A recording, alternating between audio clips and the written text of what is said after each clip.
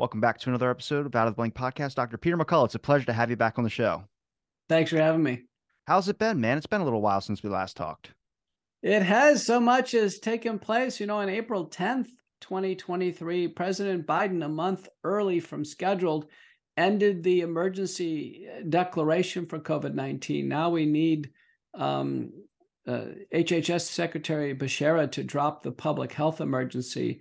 But Americans are ready for COVID to be over with. I know I am, and move on, but there's still so many lingering issues. Now, when that all drops, what changes exactly? What's still intact, I guess, about COVID that's really being restricted for some people? What's supposed to drop is actually all emergency countermeasures. Countermeasures is a military term. The COVID-19 crisis has basically been handled like a national security operation, almost as if we've been invaded by a foreign army. In this case, it's a foreign virus. And so these emergency countermeasures should all be dropped. But FDA Commissioner McCullough has said the vaccines aren't going to be dropped. There appears to be no mention of dropping remdesivir or other emergency use authorized products. The only thing I can tell you is that it may have encouraged some organizations to drop vaccine mandates. We've seen a few more colleges come out and say they're dropping the mandates. I think when the money stops flowing for these emergency countermeasures, you'll see all kinds of sweeping changes. Now, when it comes to those vaccine mandates, I mean, how many people are still enforcing vaccine mandates? I remember in the beginning, a bunch of like first responders and everything were also dropping out because they were being forced to take a shot. And there's even a site out there that's called antivax.com, which reports anti-vax deaths. Some of those people, if you read those articles, are 2 shots. And I'm like, what will be considered unvaccinated? I mean, I thought unvaccinated in the beginning was getting just nothing. You didn't get a shot at all. And then now it was like, no, if you had 2 shots, but if you didn't have the most recent shot, you were considered unvaccinated. And I'm like, you're just confusing everybody. It's true. Well, we have some recent data. It's notable to point out that the COVID States project has been completed. That's Northeastern University and Harvard. And they did a survey, about 25,000 people. They actually got to the bottom line of who's vaccinated and not. Answer, 25% of adult Americans haven't taken any COVID vaccine, none. 75% have had 1 shot or more. That's very different than the CDC website. The CDC says that 92% of Americans have taken a shot. And what the COVID States Project figured out is that the CDC was double counting people. If somebody went into CVS and Walgreens, if they couldn't find their old vaccine card, they start a new card and just count them as a new patient. So the CDC system was double counting people. That 25% is an important number because the 25% who didn't take the vaccine, they tend to be kind of bigger and stronger people out there in terms of their voice, tend to be active voters, issue people. And I think they're going to be very important in an upcoming election. Remember, with elections, at the most, 60% of Americans vote, at the most. So if it's 25% of that 60%, it's nearly half of people. For them, the COVID-19 vaccine is a major issue.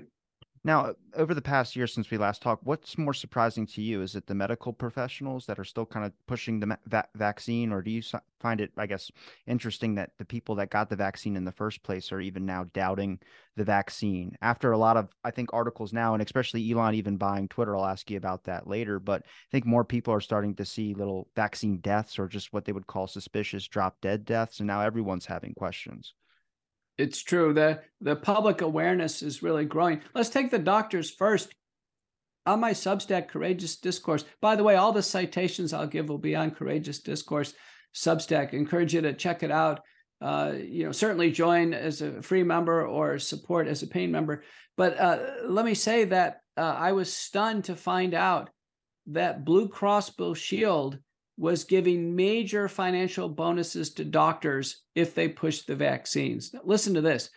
Blue Cross Blue Shield said, if doctors can get 75% of their patients COVID vaccinated, they would give, let's say for a typical doctor would have like 2,000 Blue Cross patients, easy. They would give $250,000 bonus to that doctor. $250,000. That's third quarter of 2021, Anthem Blue Cross Blue Shield. This is stunning. I thought doctors were in some type of psychological trance. Now I realize, holy smokes, they were receiving massive financial bonuses to push COVID-19 vaccines. That's the reason why specialists and all these people who were not even close to being infectious disease doctors were pushing the vaccines. They were going for the money. And the money that Blue Cross Blue Shield got almost certainly came from the federal government. The White House, Biden White House, and the HHS in 2021 declared the COVID Community Core funding program. $13 billion flowed to the media, Hollywood, sports teams, health systems, insurance companies. I mean, it was amazing. The NFL took money. The NFL. And, several months later, the NFL enacted their COVID vaccine policy. August of 2021, they ran it to March of 2022 and claimed 95% of the players were vaccinated. The players didn't want the vaccines. They already had COVID. Now we have, several notable athletes, defensive linemen with blood clots, Damar Hamlin, Buffalo Bills, cardiac arrest on Monday Night Football. It's been an absolute disaster. And it's funny when the organizations drop the vaccines, they just drop everything. So when the NFL dropped the vaccines in March of 2022, they dropped all COVID protocols, everything, as if COVID didn't exist. And so the last football season, there was no mention of COVID, none, as if it was gone. Now, you mentioned something, and it's on your Substack as well, too, but it's vaccine batches, like side effects, how they can, I guess, vary from severities. And I would think, obviously, it's probably case by case basis. All people are a little bit different. But when it comes to, I remember there were vaccine batches that were getting pulled or stopped. Like Johnson & Johnson had one in the beginning that was taken off the market. I'm like, how many of these weren't caught and just released out there into the public? Could that be some of the side effects as well, too? And some people going through some severe side effects. We had hints of this going on. Sasha Latypova, investigative reporter, had done her own analysis, published it on Trial Site News. It looked like safety events were clustering with certain lots of Pfizer Moderna. Now this paper by Schlemming from Denmark blew this thing wide open. It's in the peer-reviewed literature. It just hit my Substack. This is stunning. They divided the batches into high risk, medium, and low risk. Now, fortunately, the high risk batches, where the side effect rates of serious events, hospitalization, and death were through the roof, only comprised 4.2% of doses, but they were the super loaded ones. Then there's an intermediate group, which is pretty low. Then there's a very low risk group where it's almost like getting a saline injection. Nothing happens, nothing. And that's about 32%. So that graph on my Substack, everybody needs to take a look at it. That is a stunning revelation.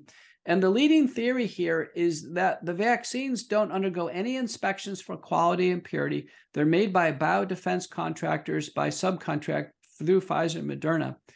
And there, the lipid nanoparticles must aggregate. That we know they don't have the same density, so they tend to float to the top. And so there must be some batches, and then the vials derived from them, that are super loaded with messenger RNA. And there must be others that have virtually none in it.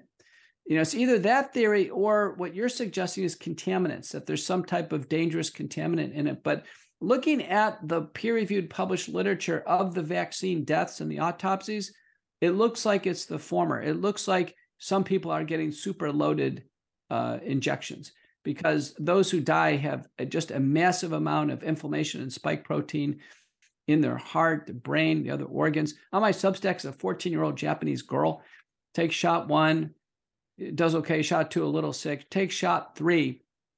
She literally can't breathe that night. Her sister said she couldn't breathe, and she's dead the next morning, has an autopsy. Every organ in the body is absolutely destroyed with inflammation. It's that potent. She must have gotten one of these super lethal doses. Now, you usually hear when someone says, like, oh, if you got the shot, it probably lessens your symptoms if you would have got COVID. And I was like, well, how do you know that? You don't have like future technology to predict if me getting a vaccine or something like that could predict if my symptoms would be less. But if we talk about the vaccines causing damage to someone, is that just because of the spike protein? Is it making their immune system weaker? And is it just putting more stress on their body, causing it to attack itself? That's true. That's actually the findings of Dr. Polykritis and colleagues from Italy, and I've joined as a co-author of several publications, where it's so abnormal for the human body to produce Wuhan spike protein in our own cells and express on cell surface. Our body immediately attacks itself. There is an autoimmune attack that occurs with each shot. It's just a matter of how severe it is. And furthermore, when the spike protein breaks free and it circulates in the bloodstream, it can be lethal.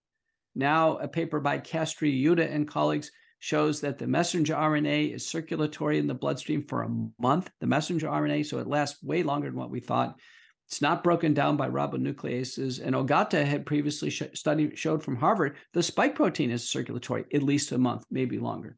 Now, a paper by Yonker and colleagues from Harvard showed in kids in Massachusetts General Hospital with myocarditis. Now, keep in mind, there should be no kid in any hospital with myocarditis. Kids ought to be going to school. They shouldn't be hospitalized because they've taken a vaccine. But in fact, kids hospitalized with myocarditis, this is an important paper, who are being damaged, they had circulatory spike protein in the bloodstream, but the antibodies were not neutralizing it. So the antibodies were missing the target. Whereas the kids who took the vaccine were fine, they had spike protein and the antibodies were appropriately neutralizing the spike protein.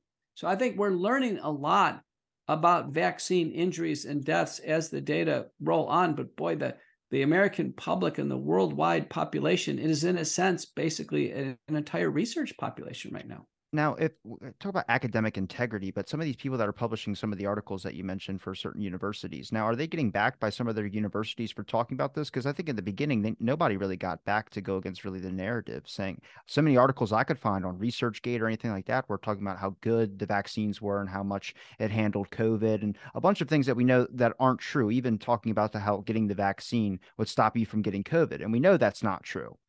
If anything, they say it lessens their symptoms, but I don't really necessarily believe that either. But is it the universities now backing some of these people that are going out and kind of saying what a lot of independent researchers were saying in the beginning, doctors that put their careers on the line, trying to stand up and say, hey, this is not how we do medicine. We can look at the science here. It really depends on the conclusions. I look at the papers very carefully as a former editor of 2 major journals. Many of the papers that are giving data, like the Yonker paper that I quoted, they actually conclude that the vaccines have had a major impact in curbing the pandemic, and vaccines have saved lives. They kind of throw these platitudes in there in order to get the paper across the finish line, but the data suggests the vaccines are dangerous. We see that pattern in the literature. Remember, almost all the academic medical centers took federal money. And the federal money says promote the vaccines. So the vast majority of the literature is contaminated. There are paper after paper with quick assumptions that the vaccines are safe and effective without supporting data. We see that's absolutely riddled through the literature. The papers that are really revealing things, like the Schlemming paper on the lot analysis, they're coming from independent scientists who really are not under the corporate control of a university or a health system or a medical school, that they're able to give their independent analysis. So, it's mixed. Literature is mixed. There's tremendous suppression. There are papers that once they're fully published, contracted, copyrighted, that the journals receive so much pressure, we presume, from the biopharmaceutical complex. The biopharmaceutical complex, it's in my book. I mentioned it includes the World Economic Forum, the Gates Foundation, the Wellcome Trust, Rockefeller Foundation, WHO, the elites of the world, CEPI, yeah, they receive so much pressure through consultants, through activated academic doctors. The journals get assailed when there's a damaging paper to the vaccine campaign, and some of the journals have retracted papers. I've had 2 papers retracted, essentially breach of contract acts by the publisher. Now the Skidmore report, which had the vaccine mortality rate estimate for the first year of the campaign at 278,000 Americans died with the vaccine, being fully published in BMC Infectious Diseases, peer review, copyrighted, figures, everything set. It's a done deal. Now the journal is attempting to retract this paper after receiving external pressure. And we want to find out who. Is it the FBI? Is it the CDC, the FDA? Scientists? Who's putting pressure on the journal to retract it? The journals never retract papers unless there's, obviously a falsification of data or some other charge. But the journals have not made that charge. I've had a paper retracted by Elsevier on myocarditis, and they say it's for administrative reasons. There's no valid scientific reason they're even putting forward. So this is just straight out corruption, breach of contract, and I think influencing peddle by the vaccine syndicate. Do you think that right now that it's still corruption about money? Or do you think at this point it's about not being liable for all the damages that they did do, for the number of people that did die because of the vaccine? The money is so big, it's hard to ignore it. I mean, just look at some of these personal stories. Let's take CEO of Moderna, Stéphane Bancel. He was a pharmaceutical rep in Belgium and for Lilly. Then he becomes like a regional director in Brussels. In 2007, he joins bioMérieux, and suddenly he's the president of bioMérieux from 2007 to 2011. And he gets the contract job to build the biosecurity annex level 4 in Wuhan, China. Stéphane Bancel, he becomes a billionaire. He becomes a billionaire while being CEO at bioMérieux. Then in 2011, he joins Moderna.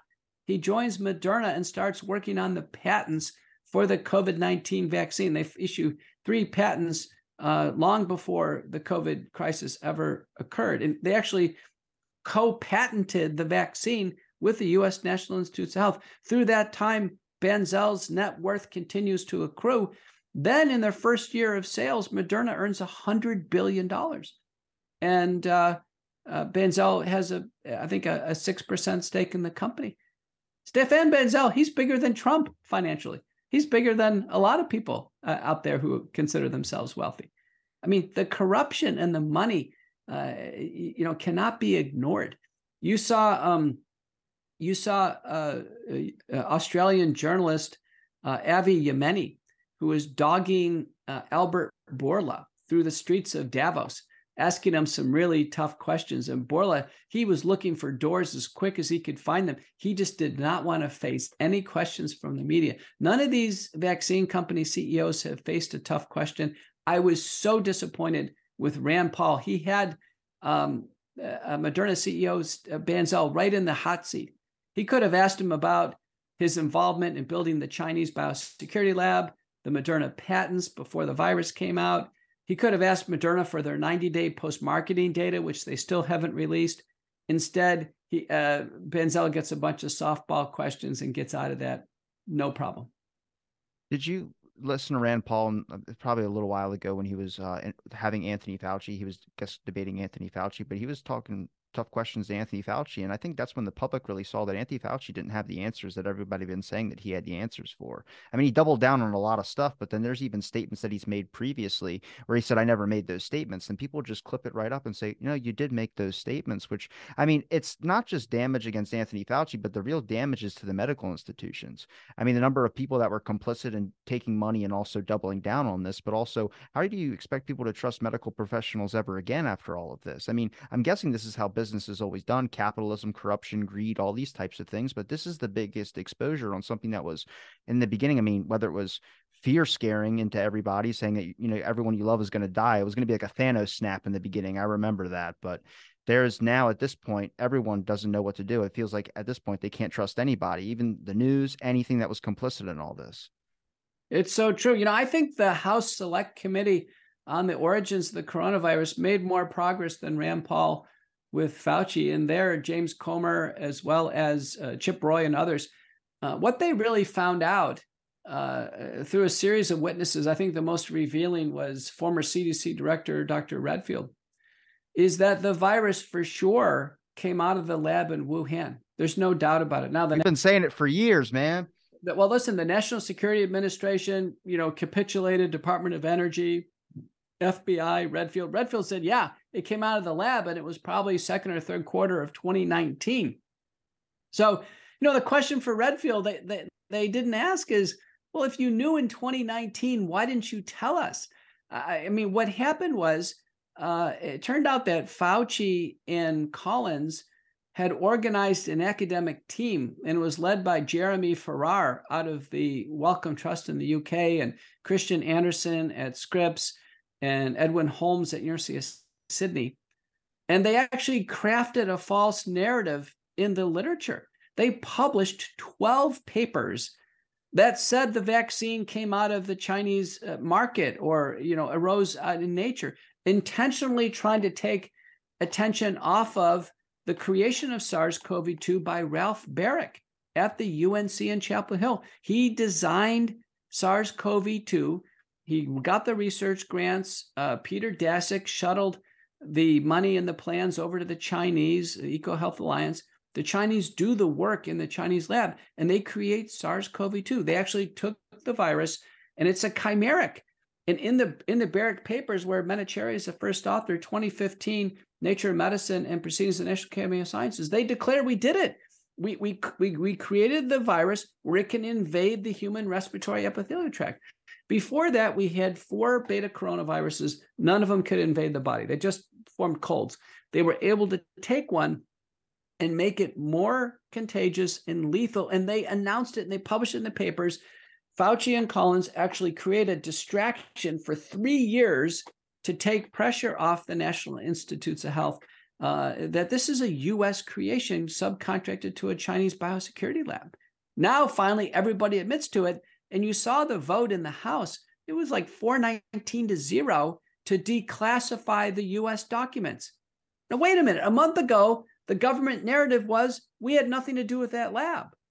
That was the government narrative. And then suddenly now we're going to declassify all our documents about the lab. I mean, this is a stunning set of reversals we've seen. So I think the House Senate Select Committee, I've talked to Chip Roy personally myself a couple of times now. I think they've made great progress. And Americans right now ought to be asking some hard questions. What in the world are we doing with biological threat research? What is BARDA doing? What is DARPA doing?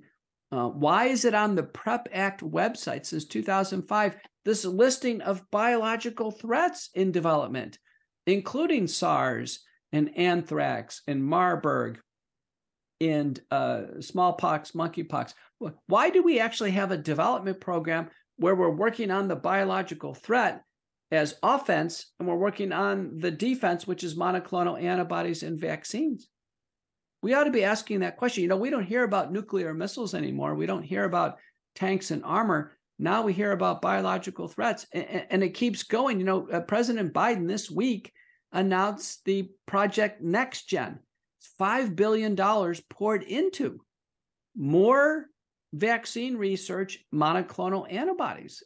Again, a pan-coronavirus vaccine. There seems to be no end to vaccine ideology right now. Do you think that this has always been an interest in bioweapons? I know we had the bioweapon test ban because I thought it was just basically ineffective when you're trying to launch it on a battlefield. It would just spread all around. But I mean, the recent interest into it, or has that been going on for a while? I mean, why are we just starting to get really interested in bioweapons? The interest may be more on defense. When DARPA announced on their website in 2012, the ADEPT P3 program, it was a defensive program. They said they were going to use messenger RNA to end pandemics within 60 days. They were thinking about maybe our military troops getting sprayed with something, and they were using messenger. It was very futuristic. But these government agencies are deep into biological threat research, and there are contractors, dozens and dozens, hundreds of them, that have been raking in government dollars now for a long time. And I think all of it's going to come out with an investigation. You're right. For offense, they may not be that effective as visualized right now. But boy, we learned with SARS-CoV-2, what a worldwide disaster it really could be for populations. Really screwed up the world for 3 years. I think we need a deep dive on this. I think we should have a moratorium on any more messenger RNA vaccine research because it's a disaster. Now news is breaking that messenger RNA vaccines have been out for several years in the agricultural industry, and people are asking some serious questions. You know why they tried so hard? And I know the emergency use for the vaccine, but they tried so hard to limit all other medications where you couldn't even talk about anything. I mean, you still can't talk about ivermectin on YouTube, even though that you look at the CDC website, they've done studies now saying that can actually be a usage to help treat some symptoms of COVID. I was like, yeah, but people have been saying that for years, and you took them off platforms where they were just trying to help people that generally wanted an answer. I think the suppression of early treatment is in my book behind me, Courage to Face COVID-19. The suppression of early treatment was intentional to create fear, suffering, hospitalization, and death to promote mass vaccination. Those who are most intensively suppressing treatment, the CDC, the NIH, and FDA, were the ones who are massively pushing the vaccines. The American Medical Association and other medical organizations, the two are linked. Suppression of early treatment was intentional to force vaccines on people, to get them to accept vaccines. Now, early treatment itself is cohesive and certainly complementary to vaccines. Whether someone takes a vaccine or not, they still get sick. The vaccines don't work, so they still need early treatment. So, early treatment is compassionate, it's medically necessary, clinically indicated in high-risk patients. The protocols are very advanced. They don't depend on a single drug. Turns out the most effective thing up front is nasal virucidal washes with dilute povidone iodine, dilute hydrogen peroxide, colloidal silver, now good data with xylitol. Whether you buy commercial products or make a home spray, the nasal sprays are wonderful. They work for COVID, flu, and other colds. So that's been a big advance. Hydroxychloroquine, about over 300 studies, about 25% effective. Ivermectin, 45 clinical trials, several dozen government guidelines, mandate, suggest or mandate its use. About a 50% reduction in mortality, inpatients through outpatients. Featured study was the ICON multi-center study from Florida in 2020, published in Chest, 50% reduction in mortality. So ivermectin should have been used in everybody. Paxlovid, the Pfizer EUA product, modestly beneficial in real-world data for one impressive clinical trial. That was undermined by the CDC. Never hear about it on TV. And then molnupiravir, the Merck product by Ridgeback Pharmaceuticals, again, modestly effective. It failed in a large real-world trial. But that whole level of antivirals is undermined. The monoclonal antibodies were taken off the market intentionally and very aggressively by the FDA. Recent review by Kip and colleagues showed they were always safe and effective.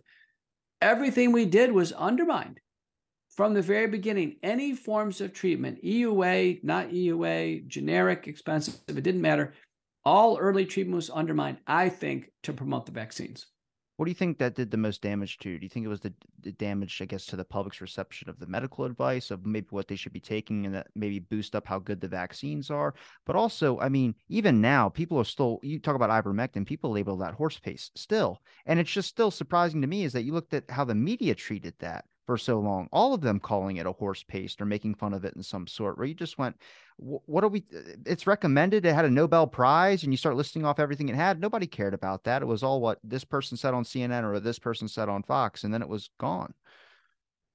It's true. Ivermectin, in my experience, I've used all the drugs, by the way. I'm not particularly wedded to any given drug, but ivermectin, I think, is the most dynamic of it. It took a while for us to find the right dose and duration. The right dose is 0.6 milligrams per kilogram. So that's a lot more ivermectin than what most people took. Someone your size probably would take 36 milligrams a day, for instance. And the duration, 5 days, sometimes out to 30 days. We got to continue in a long period of time. So, primordial protocols, didn't consistently have the dose correct. But once we got everything lined up, ivermectin, very safe, very effective. By the way, safer than Tylenol, has fewer safety reports than Tylenol. So we know it's very safe. It's a human product. It's used for river blindness. It's used for scabies. I've used it in my clinical practice for decades. If you were to go to Honduras, Central America, certain states in India, they would just hand it out to you if you got COVID. But yet in the United States, you'd go to the pharmacy to fill a prescription of ivermectin, and the pharmacist would say, no dice, I'm not going to give it to you. You couldn't find two more opposite approaches to use of a drug. If doctors find drugs useful, that's called the community standard of care. If a doctor prescribes a drug, the pharmacist must give it to the patient. And we saw all kinds of corruption and laws being broken that hurt patients during the pandemic.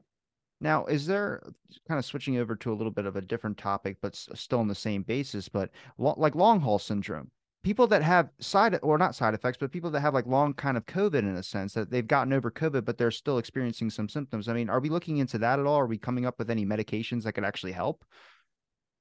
We've learned a lot about long COVID. Recently a paper by Harvard by Clausen and colleagues 94% of Americans clinically have had COVID. 97% have some form of immunity, meaning some had some clinical infection. So we've almost all been through it. Now, those serious enough to be hospitalized, about 50% have bona fide long COVID, meaning, hair starts falling out, muscle loss, weakness, small fiber neuropathy, sleep disturbance, ringing in the ears, loss of taste and smell. People are miserable. We now know the virus is in the body for a very long period of time. The autopsy studies show the virus is physically in the body and replicating at a low level for months. It's very important to realize. So it's a sickness. The spike protein, as shown by Bruce Patterson at InCellDX, can stay in the body 15 months after. That's with COVID, no vaccine, just 15 months. So it's almost like getting Lyme disease, where there's an installation of foreign antigens in the body. The biggest, we've tried all different drugs. Personally, I've tried fluvoxamine, ivermectin, hydroxychloroquine, steroids. I've tried everything. What's really coming out now in a preclinical study by Tanakawa and colleagues, and some other prior studies, actually just with COVID, the virus itself, is that a Japanese supplement, an innovation called nattokinase, which is an enzyme that's produced by the fermentation of soy by a bacteria called Bacillus natto. That nattokinase, this derivative, which has been available in this Japanese supplement for a couple of decades, dissolves the spike protein. And in the preclinical experiments, dissolves it, doesn't appear to hurt cells or tissues.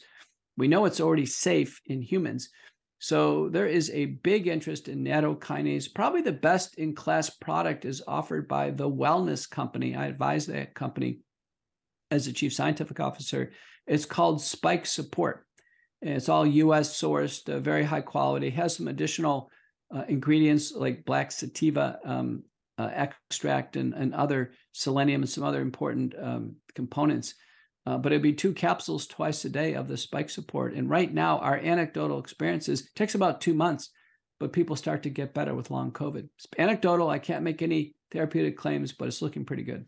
Now, when it comes to academic research, or where we're getting good research about maybe new evidence about treatments and medications and things of sorts, but is that coming just from here, or is it coming from other countries as well too? Like, who's pushing the lead charge on that? Mainly other countries. The U.S. academic medical centers largely don't recognize long COVID or vaccine injury syndromes at all. So we're looking for innovation all over the world. Thank goodness, the world's a big community in medicine. We're all connected through the peer-reviewed publication process. So we're picking up on innovation all over the world. The U.S. has been very disappointing. In fact, the U.S. has tried to suppress research. In our book, we have a chapter on the nasal sprays, for instance, where the U.S. FDA and the Federal Trade Commission really tried to suppress any research and tried to block companies bringing nasal sprays forward, even nasal sprays. The academic medical centers, Harvard, Duke, Mayo Clinic, they never had early treatment protocols. They didn't even treat a single patient early, and they never tried to improve inpatient care. Not at all. And they're completely absent, by the way, in the media, the press, commentary. You never see them. I'd love to talk to one of them about it. Like what did you do in the last 3 years? But none of them will come out of their hole right now. And I think many of them are walking a line of shame. Now, what was the biggest revelation for you since, before the pandemic even started? Like, how were you thinking about the medical industry and everything going in, and then during all this, and now where we're at now? What are your thoughts on the whole medical industry? I started to notice how connected everything was. I knew about the media and the government. I think there's a stereotype that, they kind of all say the same thing. All does Fox News just talks on CNN, CNN talks on Fox News, but they're all parroting from one giant corporation or something like that. But that's real, because we saw that during the pandemic. We saw a lot of things that were unethical that these media outlets did, and push certain things, and are still pushing certain things, where now you get an occasional thing like Woody Harrelson coming on. But even then, it's like so many people that saw that probably thought he was just nuts or something like that. But everyone that actually knew what was going on was listening, going, he's saying some real stuff right there, but he's got to do it in a joking form, or they're going to yank him right off stage. It's so true. I did observe over the last several decades a corporatization of medicine. Things had become more regimented. Insurance companies had progressive control, electronic medical records, compliance training, more and more administration and bureaucracy for doctors. I was witnessing all that, but I was pretty happy in my research life and was able to take care of patients the way, I saw fit. And then COVID-19 changed my view of everything. For the first time, I saw doctors abandon their patients, and they let the virus slaughter their senior citizen patients, people with multiple medical problems. And we had 1.1 million Americans slaughtered, largely because doctors didn't step forward and help them early on at home survive the infection. Once they got to the hospital, it was too late. Then I saw the same doctors who abrogated their responsibilities. They literally dropped their Hippocratic oath, and then they forced the vaccines on patients. They initially suggested, then they pressured.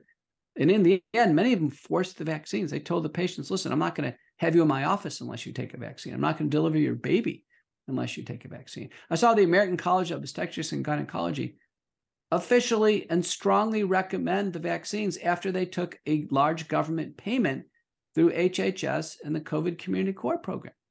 I mean, we never give experimental drugs ever to pregnant women, let alone brand new genetic gene transfer technology devised out of a biosecurity lab in Wuhan, China, to American pregnant women.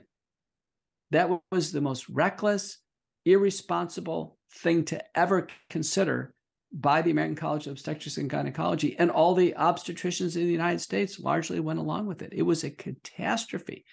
Now we have data pouring in about fetal loss, maternal complications. The CDC is reporting last month record maternal mortality, women dying during pregnancy or dying 42 days afterwards since the vaccine started.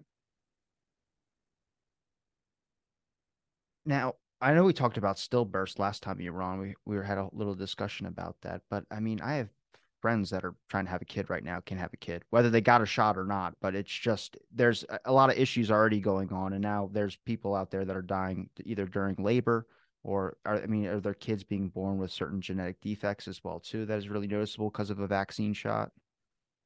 It's true. A recent report by Thorpe and colleagues, I'm the senior author, shows a many-fold increased risk compared to the flu shot of having miscarriages in the first trimester. Menstrual abnormalities are like 2,000-fold elevated. Maternal hemorrhage. And then on the baby side, intrauterine growth retardation, oligohydramnios, and actually fetal hemorrhage. So the Thorpe paper is the safety signal. That's the canary in the coal mine. There's about 36 papers that take a very cursory look at it, largely by obstetricians who, I think are they're compromised by this vaccine agenda through the ACOG or through HHS and the countermeasure funding. They're all in institutions that are getting government money. Those 36 papers say, oh, the vaccines are safe in pregnancy. We can't claim that. We need years and years of observation. And nothing is ever given to pregnant women until it's been on the market for many years and we know it's safe. Pregnant women are not low risk for vaccine injuries, and they certainly are low risk for COVID-19 complications. So paper by Pinellas and colleagues show that pregnant women have better COVID outcomes than non-pregnant women. So pregnant women should have never been targeted with a dangerous genetic vaccine. Ray Stricker and myself, Ray runs the largest fetal loss center in the United States. We published in 2021 and reasserted that this year that the COVID-19 vaccines are pregnancy category X, meaning they should not be administered to pregnant women. Not a single pregnant woman should have gotten it. They were excluded from the original randomized trials. For the FDA, the CDC, the Vaccine Administration Centers, the ACOG, the obstetricians to do this has been horrifying. Now we have the Thorpe paper, serious adverse maternal and fetal outcomes, and the CDC data where women are dying with childbirth at record rates since the vaccines have rolled out. Now, the WHO guidelines for who should be vaccinated, they changed those for you don't have to vaccinate healthy kids, right? I think I saw an article about the Daily Mail that talked about that, which is, I mean, that's good that they stopped talking about healthy kids being vaccinated, but also they have a bunch of things that they still need to update as well, too. That's true. That the WHO, all the agencies have been spotty. So WHO is now saying children, no vaccines. Remember, the WHO in November of 2020 said no remdesivir. that remdesivir does not improve outcomes, causes kidney damage, liver damage. So WHO is right on that. They're very late on the vaccine call. WHO said no routine testing in the nose for travel or work. So they were right on that in 2021.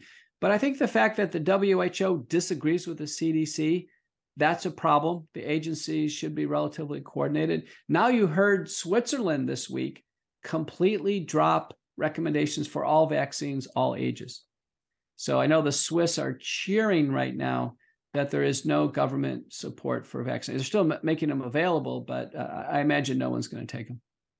Now, how do we get on the right track with this? Like, how do we start getting on the least track to where people can trust their medical professionals again? I mean, does this lead to independent medicine? Would that be an answer where we have doctors that are able to start their own, you know, businesses as well and be able to function with maybe smaller clientele, deal with a couple less patients? Maybe you could probably handle them a little bit better, get to know your patients and their experience, be able to give better recommendations. I know that we've talked about that. I think a lot of medical professionals have talked about less of a patient load because they are overworked, but I mean, the whole institution seems to be the problem, the way that the guidelines are and the influence that someone could just toss in a check. And next thing you know, your integrity as a doctor just goes out the window. I'm not saying everybody, but I'm saying when we see that. Boy, you mentioned it. Let me hit the last part. It's on my Substack. We ultimately intercepted a Blue Cross Blue Shield letter to a doctor. It's an incentive program, a vaccine administration incentive program, last quarter of 2021. Typical doctor would have like 2,000 Blue Cross patients in his or her panel. That doctor, if they got 70% vaccination rates, would have gotten a $250,000 bonus. $250,000. So doctors were pushing these vaccines because of the money.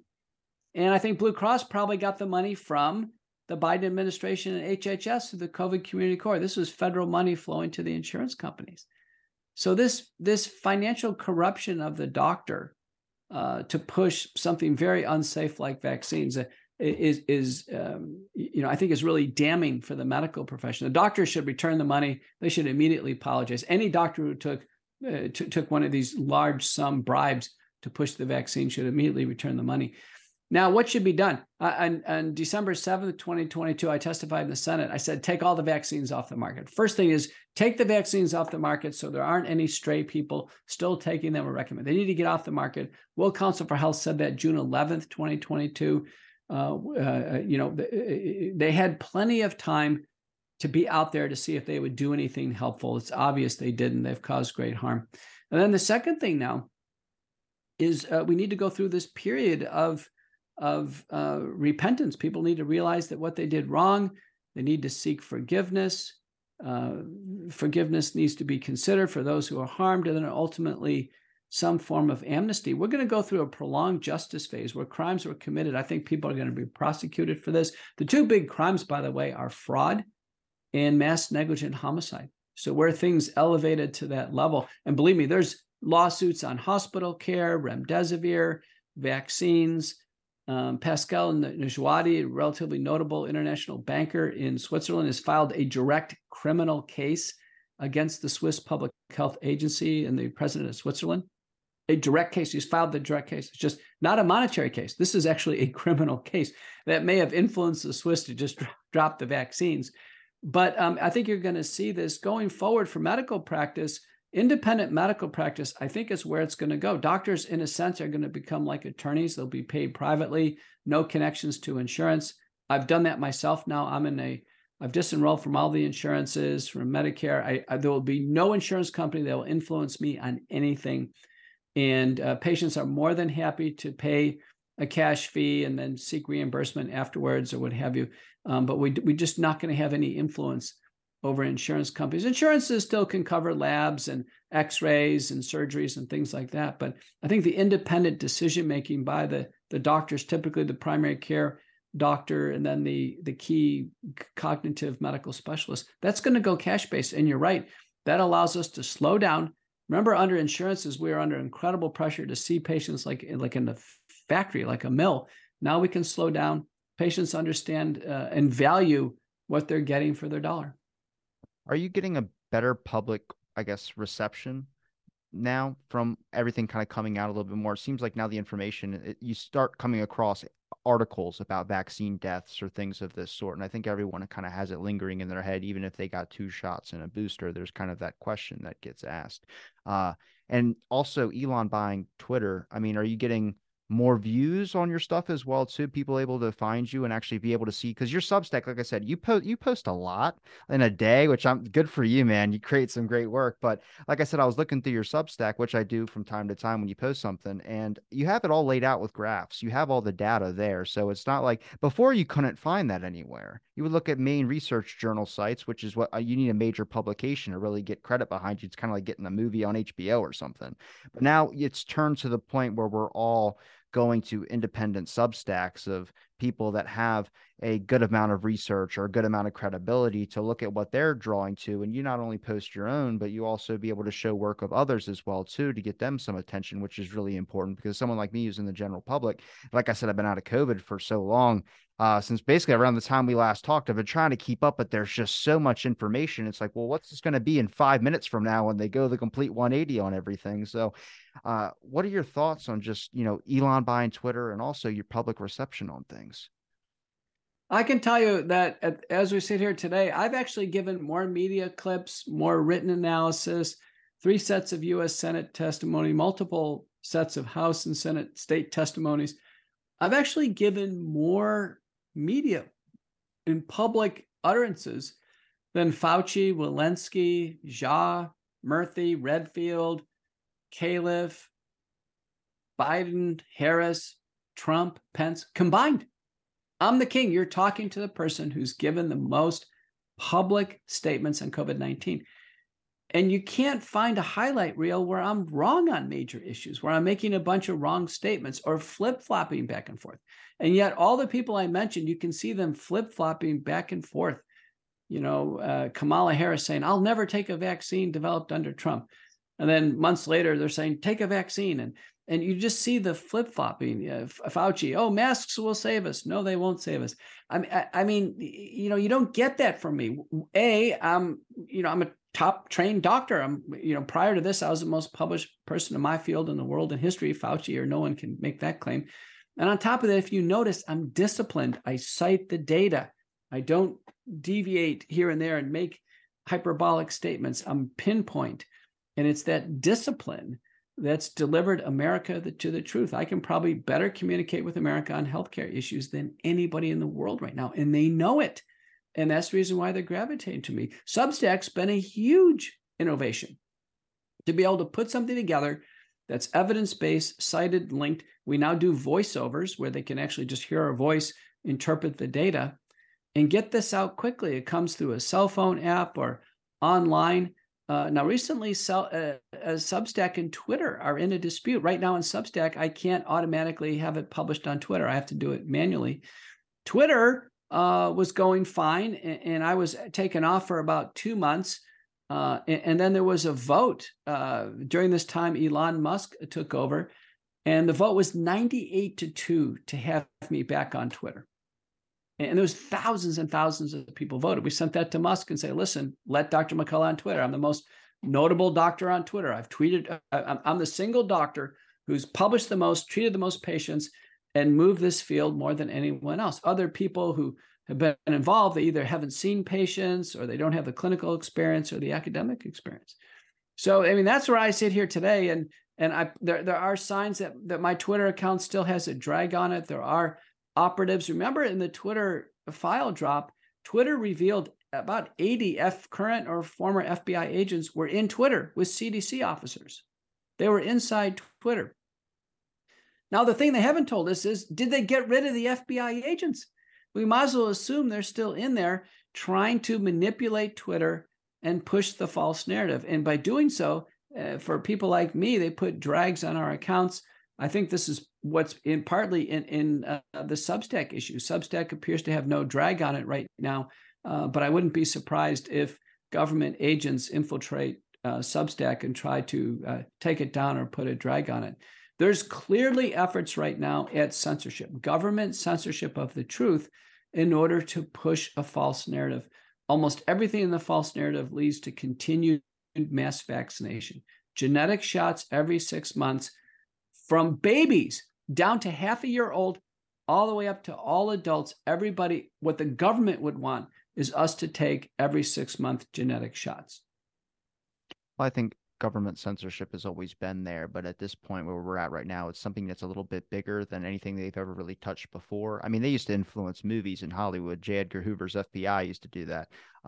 But there's right now, it's something that's so severe when it comes to the deaths and real information, when it comes to, medical standards or anything that we should be doing when it comes to COVID. If you're still experiencing a place where there are mandates being forced on you and the COVID is still an issue, but you can't. I mean, there's so much where they're just either blocking information, they're shadow banning accounts. I mean, look, I understand YouTube has policies and guidelines, but it's still one of the biggest platforms. I know people recommend Rumble, but then they usually ask you the question, are you on Rumble? And you're like, yeah, well, obviously you don't use Rumble because you would be able to find me if you actually did. And it's like, YouTube is just this major platform, much like Facebook and much like all these other things, but they're not allowing links to be shared. And I'm wondering, do you think that narrative's going to turn? Do you think eventually people are just going to stick to the moral high ground, which is an aspect of just letting the truth go on there? I mean, we have free speech, yes, and I understand these are private platforms, but they don't run like that.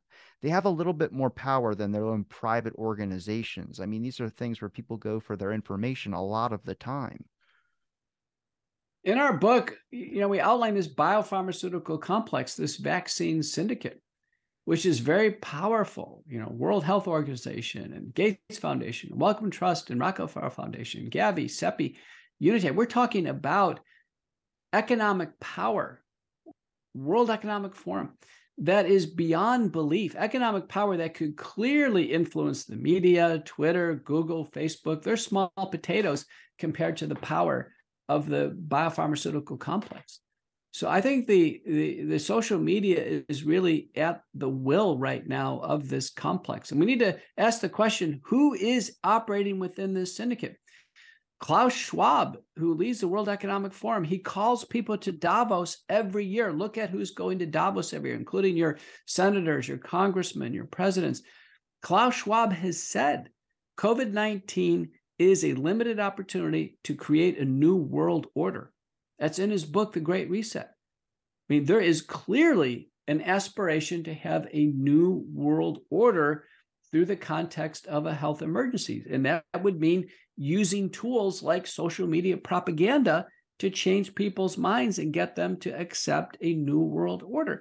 This vaccine agenda seems to have a heavy component of compliance in it, because it's not dependent on the vaccine type. Remember, in China, for instance, it's mainly Sinovac or CoronaVac. So it can't be about Merck or Pfizer. Same thing in South America. But it's some big part of the New World Order is routine vaccination. Another big part of the New World Order appears to be digital currency and social credit scores. Another big part of the New World Order appears to be climate change agenda. These things are all coalescing together. So it's up to us to figure this out, listen to the aspirations.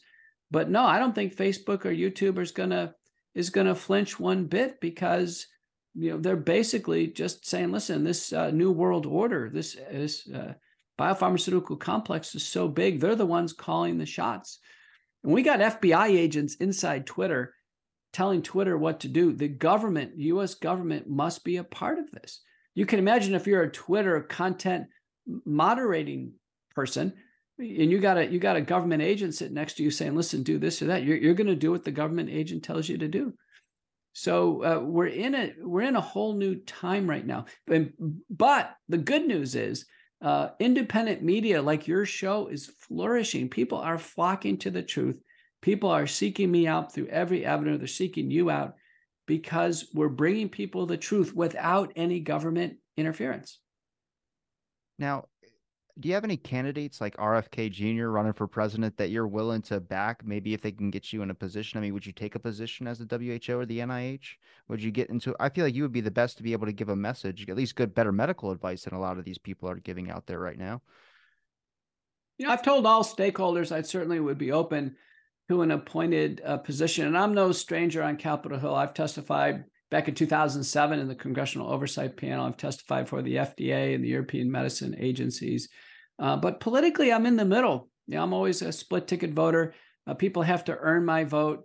And I certainly will be open. I'm glad you mentioned Robert F. Kennedy. He's announcing formally his run for the presidency on the Democratic side of the ticket, April 19th in Boston, 10 a.m.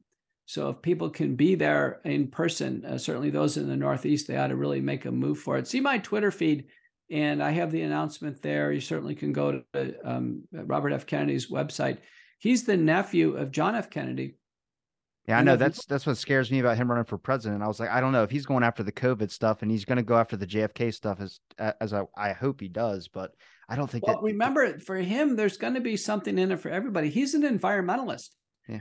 and he's a lifelong Democrat. So there's going to be people on the left who are really going to want to see somebody who's a bona fide environmentalist, a consumer product safety expert. Remember from the COVID Community States program was recently published on my Substack, 25% of Americans didn't take a shot. 25%. That's a huge voting block. And those are 25% of adults who probably going to vote. Only 60% of people vote. So Kennedy conceivably could have nearly half of the voters out of the gate. So that's a huge issue. I think all the candidates running have to tell us where they stand on the vaccines. Are they supporting them? Did they support them? What are they doing about vaccines, injuries, disabilities, and deaths? Where are we now on the vaccines? And if the candidates are honest, you're going to see them come around and say, yeah, listen, I took it like anybody else. I was behind it, but the data have come out bad. We've got to drop the vaccines and move on. I'm sorry.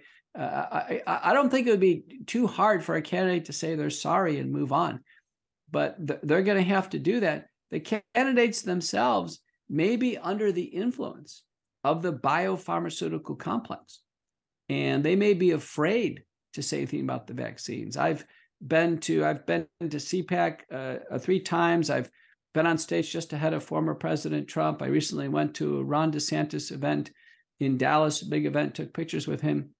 Both of those candidates are not publicly spending any time on the vaccines as a general administration issue. And certainly in any type of national program, they don't even mention them. I think with RFK Jr. running, you're going to see some interesting tactics from the government and all these other corporations that do not want that to be the option. I think you noticed when he announced it, there was a couple articles that stated, even Daily Beast said something about anti-vax RFK Jr. runs for president. And I'm like, you're going to throw out every single thing you possibly can. It's going to be really interesting to see the media tactics in this one. Oh, it was terrible. Jake Tapper on CNN said, anti-vax quack conspiracy theorist Robert F. Kennedy. So that's how the nephew of John F. Kennedy was introduced as a presidential candidate. The media is deplorable. They should hang their heads in shame. I expect as a consumer of the media that they should at least be respectful and say Robert F. Kennedy has announced his candidacy on the Democratic ticket, and we'll be looking forward to his platform development and messaging. It should be something that's cordial, but not coming out of the gate with like 3 or 4 negative near expletives to describe a presidential candidate. It's absolutely atrocious what's going on. And it's occurring, by the way, on both sides. I would comment that former President Trump, whether one is a real Trump supporter, neutral, or, a never Trumper, everybody I'm talking to, no one is happy about seeing these indictments come forward in arraignment for the charges that the district attorney in New York has brought against him. So we're seeing a corruption of the legal process, and the media is complicit in so much of this. Well, Dr. Peter McCullough, I really appreciate the time you gave me to talk again on my show. It's always a pleasure chatting with you, but is there a place where people can find any of your links? Central place on my website, petermcculloughmd.com. That'll take you everywhere. My Substack, we've mentioned it several times, Courageous Discourse, probably one of the hottest ones out there. My book behind me, Courage to Face COVID-19, available through Amazon, but a little better deal if you go through the book website, couragetofacecovid.com. And then my podcast, America Out Loud Talk Radio, McCullough Report.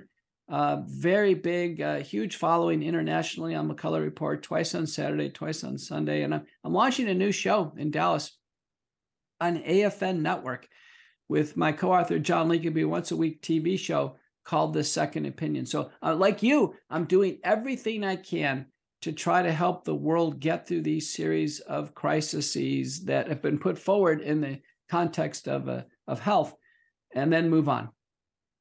Well, I'm going to link all your links in the description. It's been a pleasure chatting with you. And thanks everybody for listening to this episode of Out of the Blank Podcast.